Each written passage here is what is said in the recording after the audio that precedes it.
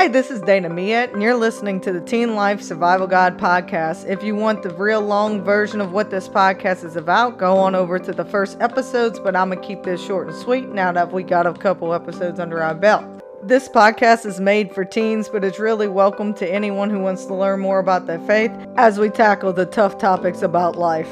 If you have any topic requests, please email me at teenlifesurvivalguide@gmail.com. Any Bible will do, but if you want to follow along what Bible I will be reading out of, it will always be the New American Standard Bible. May God bless you, and I cannot wait to start this journey with you. What's up, guys? I hope you're doing awesome, and special shout out to, I don't know if I said Norway and U.S. Virgin Islands. I think I did last time, but just in case, the Norway, U.S. Virgin Islands, Singapore, Sweden, and Trinidad and Tobago. Hopefully I said that last one right. Today's topic is trusting God over your own personal thoughts and ideas. And so today, of course, as always, I'm going to start with a prayer. Dear God, we'll never know your ways. Your ways are always going to be so deeper than our ways. But we pray for understanding and we pray for trust. We pray that you give us the wisdom of what we need to know and the trust and the strength to be obedient when we can't see it. God, we know that you love us and that you want what's good for us, but it doesn't mean it won't hurt, and it doesn't mean we'll always get our way. But we trust in your goodness, and we trust that if we truly follow you and we truly believe that you will have nothing but good for us. In your name we pray. Amen. So, our Bible verse of the day is Jeremiah 29 verse 11, and I don't know if I did this one or not, that Bible verse, but that Bible verse has been just with me the last couple days very strong. So I had no choice but to do that one, even if I already did it. So Jeremiah 29 verse 11 says, "For I know the plans that I have for you, declares the Lord, plans for prosperity and not for disaster, to give you a future and a hope." And a lot of times when we don't get our way and when our thoughts are not the same way as God, thoughts are, we have to rely on this. We have to rely that he's not trying to destroy us. He might not give us our way. We might not like what we're going through. It might be painful, but he's not trying to destroy us. He's building us for a future and a hope. And so I hope that encourages you.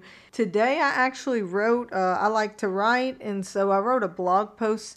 And at first I was going to kind of do it in my own words and just talk about what I wrote. And then I realized that it just didn't do it justice. So today I'm going to read. So hopefully you're okay with that. And like I said, it's trusting God over our own personal thoughts. So here's what I wrote. This weekend we were working on ceiling fan, and naturally my 2-year-old daughter wanted to play with all the tools we were using. So we agreed upon a screw and a washer because out of all the plastic, tool and glass and other things, that was our safest bet. As she's playing with it, I'm watching her mind and thought process as she explores her newfound toys. At one point she started to struggle with the screw and the washer, and her facial reaction turned to frustration. It was so clear to me how to make the screw fit into the washer with a quick fix, but there she was spinning minute after minute, not being able to get it. She put so much effort trying to put the flat part of the screw through the round part of the washer. That side of the screw is just too wide. It's never going to fit. No matter how hard she tried, it would never fit. When it became clear to me that she can try all she wants, but she'll never get it, I stepped in to help. Her frustrated look started to get worse. She wanted so badly for it to fit her way. Being a toddler, she told me no to helping. Then she threw a little fit. After a couple minutes, she eventually accepted defeat. She then gave me the screw in the washer, and I was able to take that same screw and that same washer that wouldn't fit for her and just turn it in a different direction, in the right direction, to where it could fit. In that moment, she smiles. She feels accomplished, and she forgets about her frustrating efforts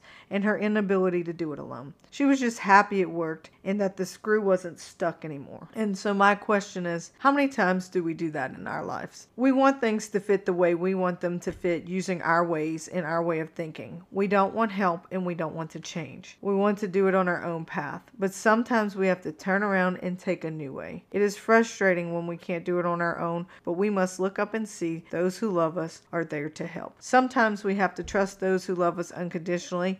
In this case, my daughter had to trust me and my unconditional love to help her get unstuck. But I can't tell you how many times I've been the same way with my faith life as she was with the screw and washer. God loves me unconditionally. I know that. Yet I try so hard to do things my way. I try to use the tool God gives me to get through the hole/path in my life God is calling me to, but I just get stuck because I do it my way. I don't use the tools the way He wanted me to use them. I did it with my logic because it was comfortable and it made sense. I didn't want to turn back and ask God for help.